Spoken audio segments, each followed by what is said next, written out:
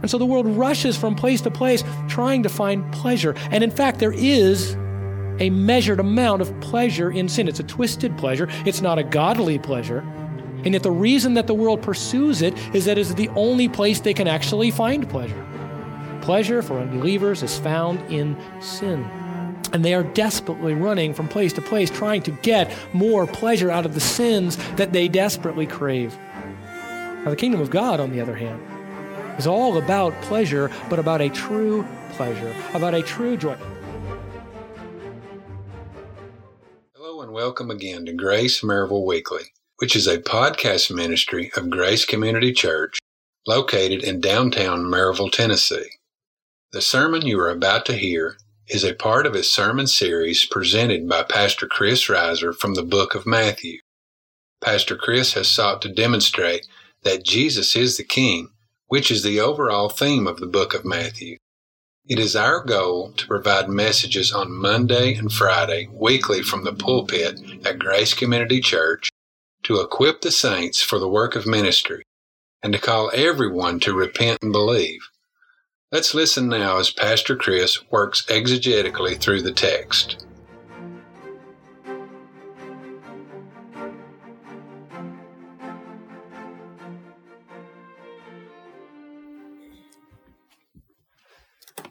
Please turn in your Bibles to Matthew chapter 5. And if you'll stand, we're going to again read what are called the Beatitudes, but are really the principles of receiving blessing in the kingdom of God, something that I hope we all pray for and pursue above all other things. It's the only kingdom that really matters. Matthew chapter 5, beginning in verse 1. When Jesus saw the crowds, he went up on the mountain. And after he sat down, his disciples came to him. He opened his mouth and began to teach them, saying, "Blessed are the poor in spirit, for theirs is the kingdom of heaven. Blessed are those who mourn, for they shall be comforted. Blessed are the gentle, for they shall inherit the earth. Blessed are those who hunger and thirst for righteousness, for they shall be satisfied. Blessed are the merciful, for they shall receive mercy. Blessed are the pure in heart, for they shall see God. Blessed are the peacemakers, for they shall be called sons of God. Blessed are those who have been persecuted for the sake of righteousness, for theirs is the kingdom of heaven. Blessed are you when people insult you and persecute you and falsely say all kinds of evil against you because of me. Rejoice and be glad, for your reward in heaven is great, for in the same way they persecuted the prophets who were before you." Please be seated. Now, if you've ever been on one of our youth camps or heard about them, you might notice that there tends to be a similar theme that runs through most of them, and that is that we end up sometime during the week at a theme park, something like a Six Flags or other things. And there's no real complex reason for that. It's because I really like theme parks. And generally, I take the youth on the things that I really like to do, and I just ask them to join me. Usually, they match up, and the youth like to do them as well, but not always. Nonetheless, if I'm happy, no, that's not the only reason that we do those things. And yet, for most of my life, that's been a great joy. And now, when I go to a theme park, for example, in our last summer camp, we were at Six Flags, and I had my family with me, and we kind of waited for everyone else to go in. We kind of meandered in and just hit the rides that we could do with the kids, and we worked through to some of the bigger rides and enjoyed that. But there was not a real sense of urgency, or at least not like it used to be. You see, when I was in high school and college, I grew up in Southern California, and there are all kinds of theme parks there, the best ones, of course. No offense to the ones we have here. But nonetheless, we would prepare for a day where the youth group would go, and this would literally be an all-week thought. All right, how are we going to fully utilize this theme park? And so we always were there early, never late, like the doors would already be open. So we're waiting at the gate, and we have a plan. We've already looked at the map. Couldn't pull it up online in those days, but usually there was maps you could go find at the Civic Center or whatever. So you'd find it, and we had it all mapped out. And the moment the gate's open, we're off like a shot. Of course, you go to the back of the theme park because if you beat everybody there's nobody there. And then you work your way back towards the front because you're going against the stream of those who are working their way to the back. And you had all the big rides. All the best rides are back there. And so, of course, if anything got in our way, we were in anguish. I mean, maybe a ride was closed or the ride was too long or there are more people than we expected. And it's just like an agony waiting to get to the next ride. And so we would literally run from ride to ride. Now, the idea of stopping for lunch, I mean, we do that as a youth group now. We go out and have lunch. Well, what is that? There is too much fun to be had. Food is not necessary. Not then. It's necessary later. But it's not. There's too much pleasure to be had. So we would race from thing to thing, drop into bed at the end of the day, absolutely exhausted from our pleasure seeking. That's a wrong thing to run around Six Flags looking for pleasure? Generally not. Unfortunately, however, it provides us with a pretty good picture of how the world spends, those who don't know Christ, how they spend their entire lives. From the moment they are born to the time that they die, they are rushing around trying to find pleasure. Well, if you're an unbeliever, the only thing you can actually find pleasure in is sin. And so everything they do, whether it is viewed by the world itself as sinful, sometimes it's activity that seems to be helpful, but because it is done selfishly, not for the glory of Christ, it is actually sin. And so the world rushes from place to place trying to find pleasure. And in fact, there is a measured amount of pleasure in sin. It's a twisted pleasure. It's not a godly pleasure. And yet the reason that the world pursues it is that it's the only place they can actually find pleasure. Pleasure for unbelievers is found in sin. And they are desperately running from place to place trying to get more pleasure out of the sins that they desperately crave. Now, the kingdom of God, on the other hand, is all about pleasure, but about a true pleasure, about a true joy. Why else would he say, blessed be? The primary characteristic of those in the kingdom are that they are full of the pleasures of God, that they are satisfied in Him, that they rejoice in Him, that they have their peace and their full satisfaction in Him. Did you know that? That's what the kingdom's all about. That's why he said, blessed be, blessed be, blessed be. It isn't barely maintaining, their lives be. It isn't miserable are. It isn't just doing their duty are. Blessed are. And then it goes on to list all the ways that they become or enter into that blessed state. But it's about true pleasure and true joy. And it's only found by those who recognize the evil of sin and its twisted pleasure, and they mourn and weep over it rather than embracing that sinful pleasure and instead turn out of a mourning and weeping over sin and its evilness to pursue the true joys that God has to offer, righteousness, holiness within His kingdom, those things that honor and please Him. So what we'll see this morning is that another fundamental attitude of kingdom citizens is that they do not find joy in sin. Instead, they mourn and weep over it. The fundamental attitude of kingdom citizens is that they do not find joy in sin. Instead, they mourn and they weep over it. And this is our second blessed, our second beatitude. The first was, blessed are the poor in spirit. And I believe these are working in progression. In fact, I would say that this second beatitude really flows out of the first. And remember, to be poor in spirit is sometimes related to being physically poor. That those who have nothing, oftentimes God uses that in their lives to enable them to see their need, but certainly not always, and not being poor in and of itself is not some kind of blessing. When it is used by the Lord to turn to Him, then the blessing becomes the turning to Him, and the removal of things that helped you see that is in fact a blessing. But it's sometimes related to being physically poor, but it is always related, this poor in spirit, last week's beatitude, it is always followed by, or it is a part of it, is always a spiritual bankruptcy, a spiritual poverty, recognizing that we have nothing to offer to God. Along with that comes a sense of unworthiness. I do not stand before Him as one who deserves His blessing. I stand before Him as one who is totally unworthy, as a tax collector, who stood at a distance and says, Lord, I'm not even, have mercy on me, a sinner. He didn't even consider himself worthy to lift up his eyes. As opposed to the Pharisee who stands and essentially says, Lord, because of what I've done, God, because of what I've done, I deserve all the blessings you could give. In fact, more. I'm deserving of what you have given. And too often, that is how we act. The poor in spirit understand their bankruptcy. They understand their unworthiness. They understand their dependence. That at all times, they are utterly dependent upon the very one who created them, certainly for their life and their breath and their sustenance, but also for any spiritually good thing. The poor in spirit know that they are dead in sin, or were dead in sin, and were unable on their own to accomplish anything. And they know that every moment of their lives and for all of eternity, they remain in complete dependence upon the power of God, the blessing of God, the grace of God. And then we also said that to be poor in spirit means that we hate our own selfishness, because arrogance of heart, a selfishness which desires things for our own benefit, our own gain, is the opposite of being poor in spirit. Rich in spirit is arrogance. Poor in spirit is selflessness. And we ended last week with the fact that those who are poor in spirit are always those who submit to the Word of God. They recognize that from the Word of God comes their sustenance. In the Word of God is found their worthiness, the way that they can take hold of the righteousness of Christ. Their bankruptcy, their lack of any kind of capital in order to enter into the presence of God is found in the truths of the Word of God, pursued through it. And so they humble themselves under God's mighty hand to the truth of His Word. And as such, then, they enter into the kingdom poor in spirit, but they remain ever increasingly poor in spirit. They only see more of their own bankruptcy apart from Christ. They only see more of their necessity to remain dependent upon God and what He's provided. And so this kingdom attitude of poorness in spirit just continues to grow.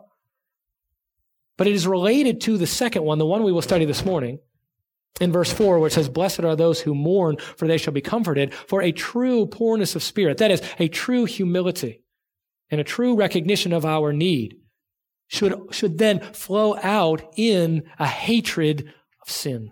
That's what we will see. When there is true bankruptcy of spirit, there will be a mourning over anything which violates the character and nature of God. So let's look at the definition of mourning. What does it really mean? What does it mean when the scriptures say, "Blessed are those who mourn"? Really, happy are the sad. And this is completely opposite, of course, from our world's mindset. You just have to be happy all the time. Any sadness is some kind of aberration. It's something apart from anything we should ever experience. But that's not what the Word says, or the Word of God.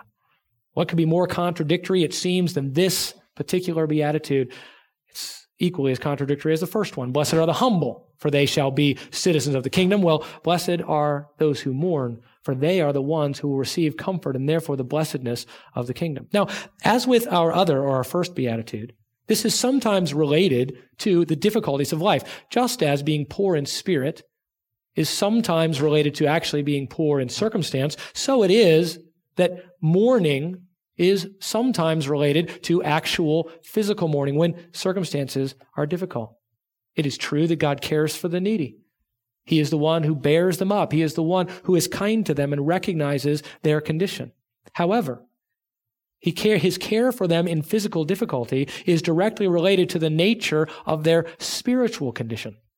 You see, even the poor and the needy are not ultimately helped by God in any kind of eternal way unless they have a different kind of mourning. Even those who are mourning over their difficult circumstances will only find grace from the hand of God ultimately when they mourn in a much deeper way. And that's what is being mentioned. That's what Jesus is referencing in this particular beatitude. Not simply the afflictions of daily life, of which there are many, but instead the affliction of heart, which enables the blessing of God in the midst of the ongoing difficulties that we will continue to face. Because it is manifestly not true that those who have a hard and difficult life will naturally be rewarded in the end. It is not true. Now, see, that's kind of a yin-yang concept. You've got evil here and good here, and those who have gone through bad things in this life will receive better things in the life to come. That is absolutely untrue.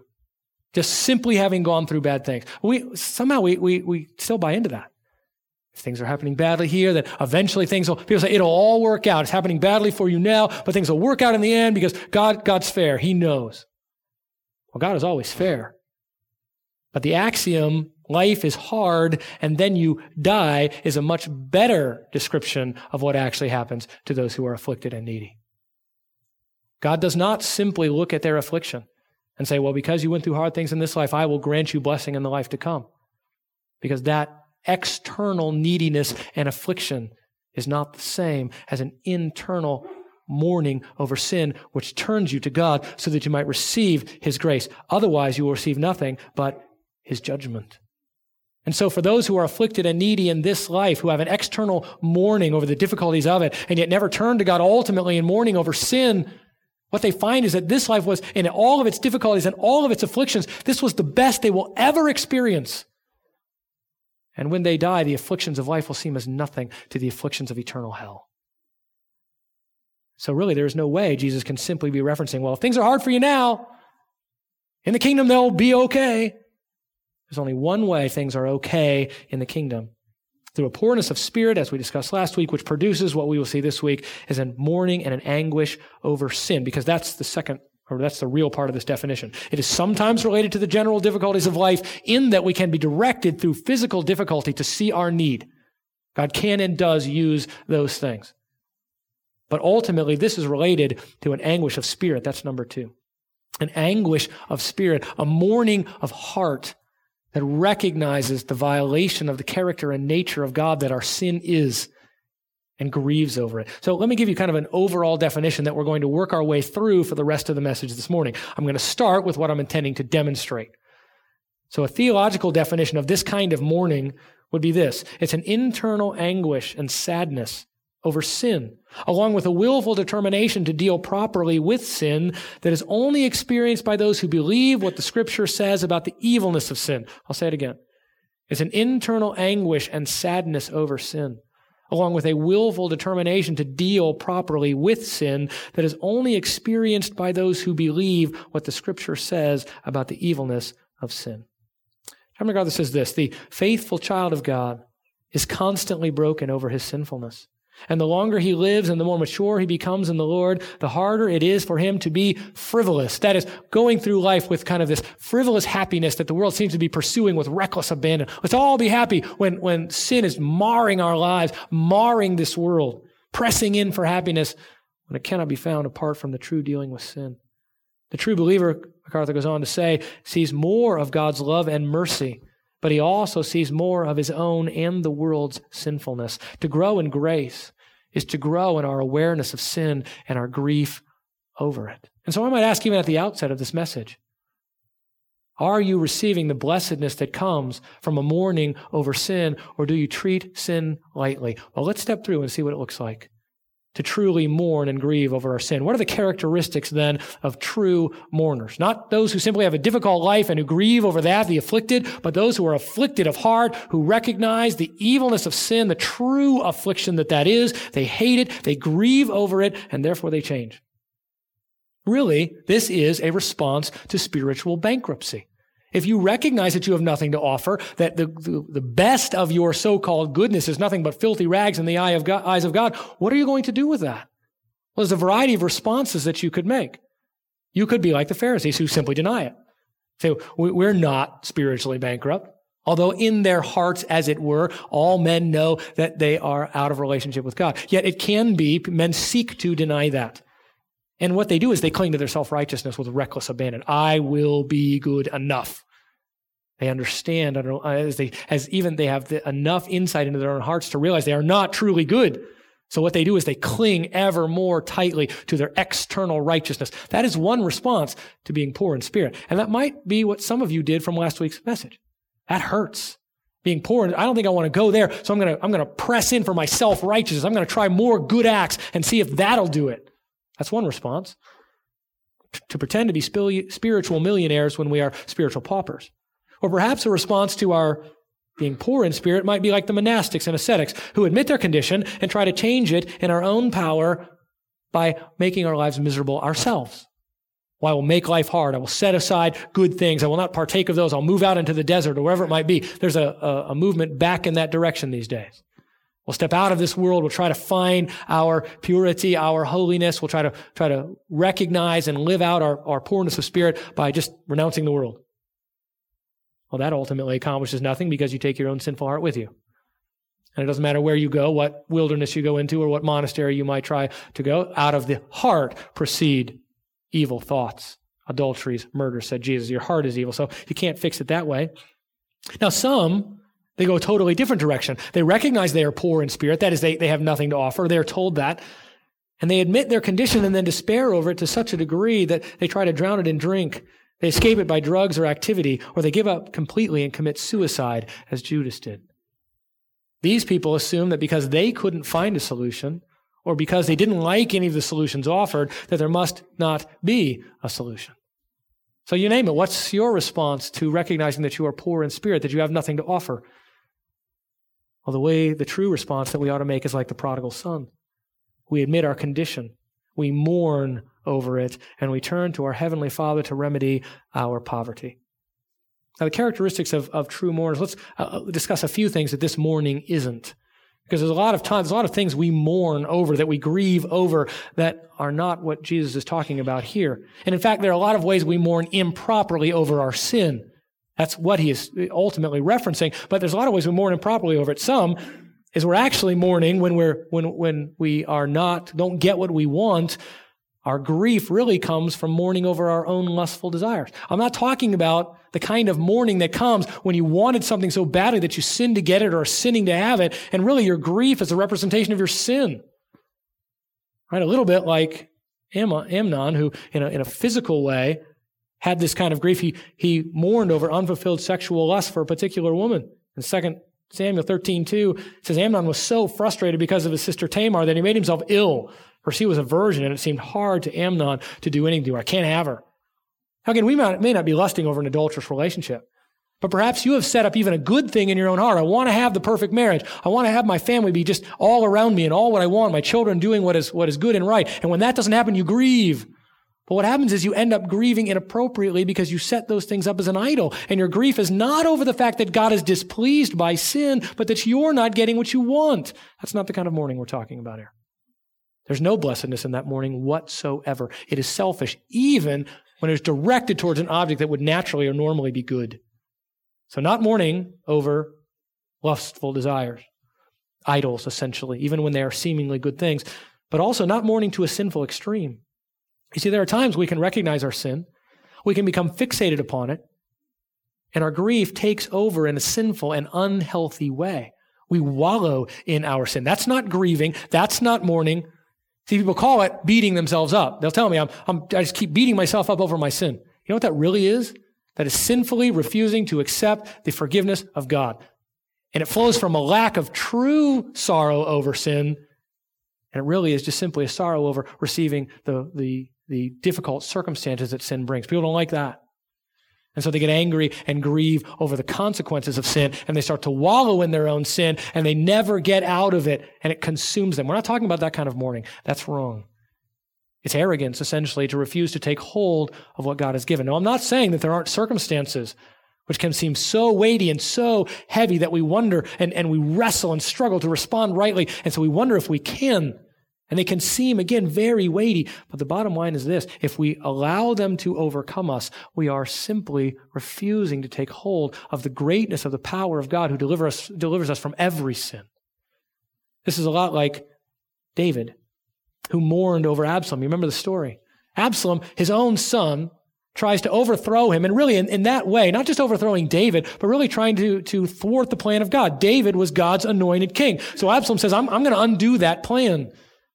So David flees. He has to flee from Jerusalem. And then there's a battle with Absalom and his forces, and David and his, really Joab being the one who leads those forces. And Joab comes across Absalom and kills him against the direct command of David. Says, do not kill my son. May it go well with my son Absalom. And then he comes back and he tells him, a messenger comes and tells David that Absalom has been killed. And David goes into weeping and mourning. And everyone in the city, those who should be rejoicing in the victory over the one who was trying to depose David and ultimately to undo or overthrow the plan of God, they are hearing his agonizing weeping over the fact that this traitor has died, even though it's his own son. What's the issue there? I think clearly what's going on in David's heart is his own anguish over his own sin. That was what caused Absalom's downfall. Ultimately, God said that the sword will never depart from your house. And David is agonizing over his own sinfulness. There seems to be a constant. He's dwelling on this. He allows it to overcome him so that he does not love what is right. And Joab comes to him and says, I tell you this day, the evil that you have done in mourning over Absalom and not rejoicing in that he died is going to be worse than anything that has ever come upon you. You love those who hate you, and therefore you are hating those who love you. And if you don't fix this, you're done.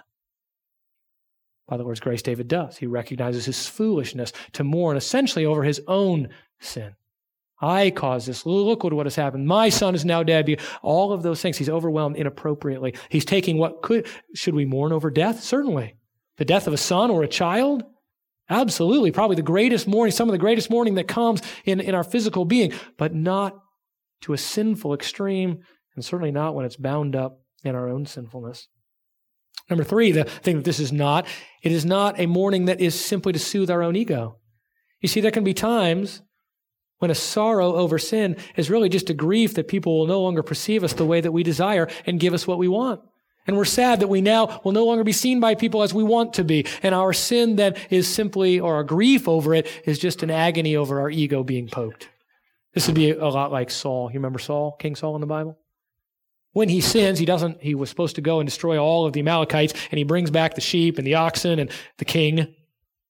Remember, Samuel comes and says, have you done what the Lord commanded in destroying the Amalekites? I have done what the Lord commanded. Then why do I hear sheep? What's this bleating of sheep that I hear in my ears? Oh, you mean that? I did that to please the Lord. I disobeyed God to please him. I saved money by spending more at the sale. Anyway, it's not the same thing. That's not the same.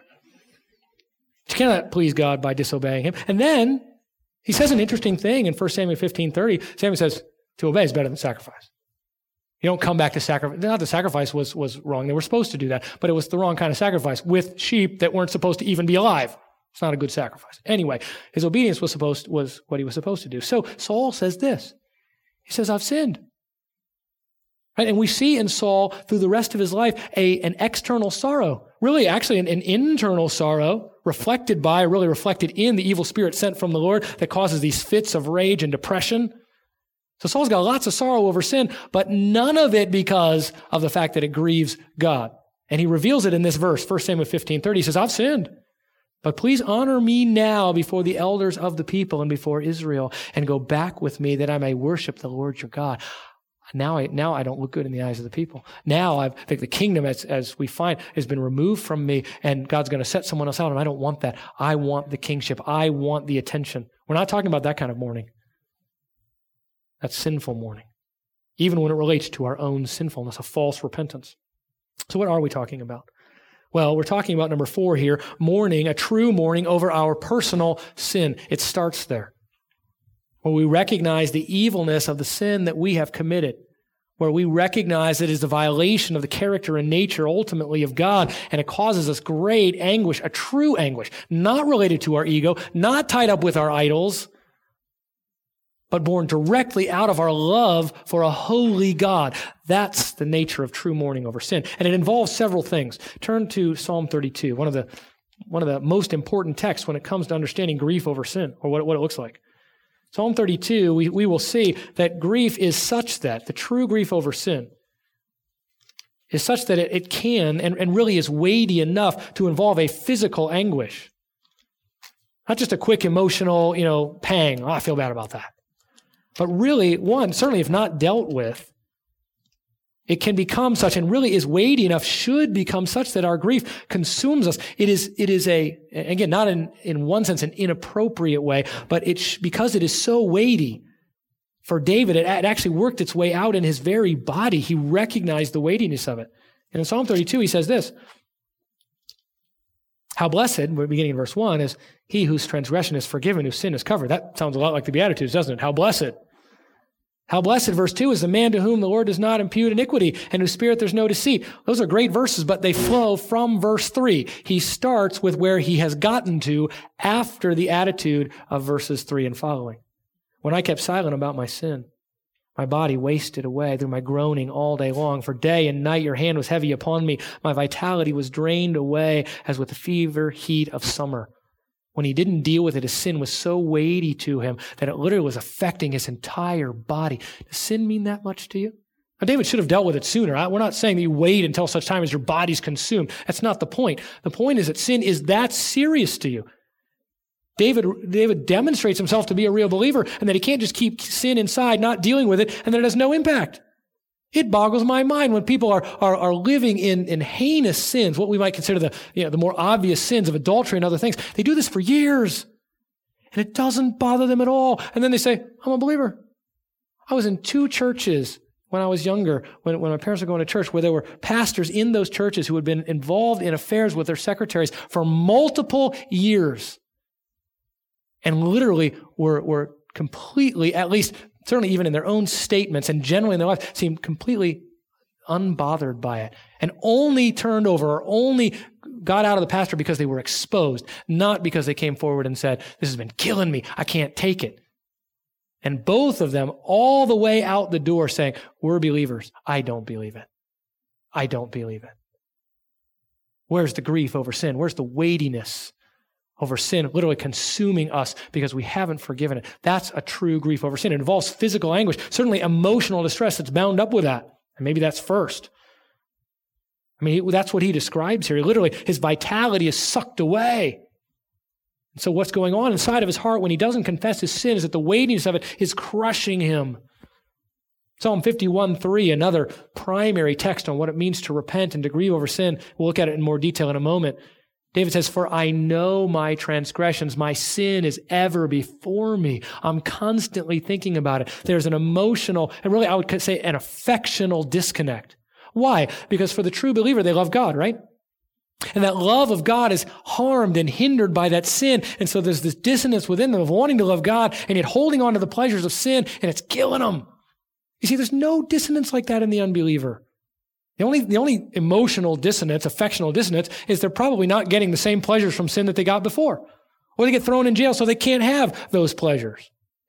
That's not this true affectional anguish where because I love God, my sin is killing me inside because I know that it's harming my relationship with him and it's violating his character and nature. Where's that view of sin?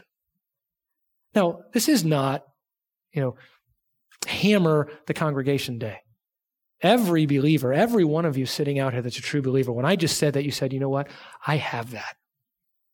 I hate sin at some level. So let me encourage you with that. I'm not looking at you guys don't have any of this. Where is it? I'm only saying this is the nature of those who are actually in the kingdom, and it's something to actually be cultivated, something we need more of, because as we have less of it, we sin more, and we refuse to deal with our sin. So I believe you have this if you're a believer. But if you're sitting here going, physical anguish and emotional distress that come because I'm not in right relationship to God, and because my affection and my love towards God is hindered in a relational way because this sin is bothering it, that's not my problem. I just hate the consequences. I just hate that my life is a bummer because of this sin. Excuse the Californiaism.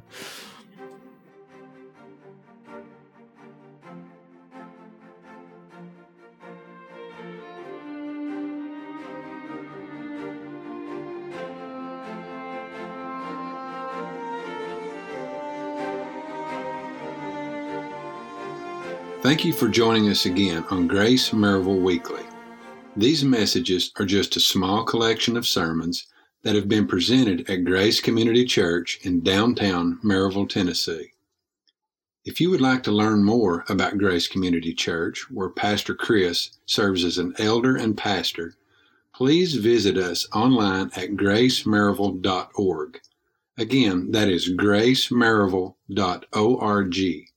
There, not only will you be able to find out more about the many ministries at Grace, but you will also be able to access a full audio archive of messages not only presented by Pastor Chris, but also messages presented to our women's ministry, youth ministry, and college-aged ministries, as well as the Sola and Essentials conferences hosted at Grace. We invite you to visit us online, and we hope that you will join us again next time as Pastor Chris continues to exegetically work through the book of Matthew. Until then, remember that Jesus is the King, and the time is fulfilled, and the kingdom of God is at hand. Repent and believe in the gospel of Jesus Christ.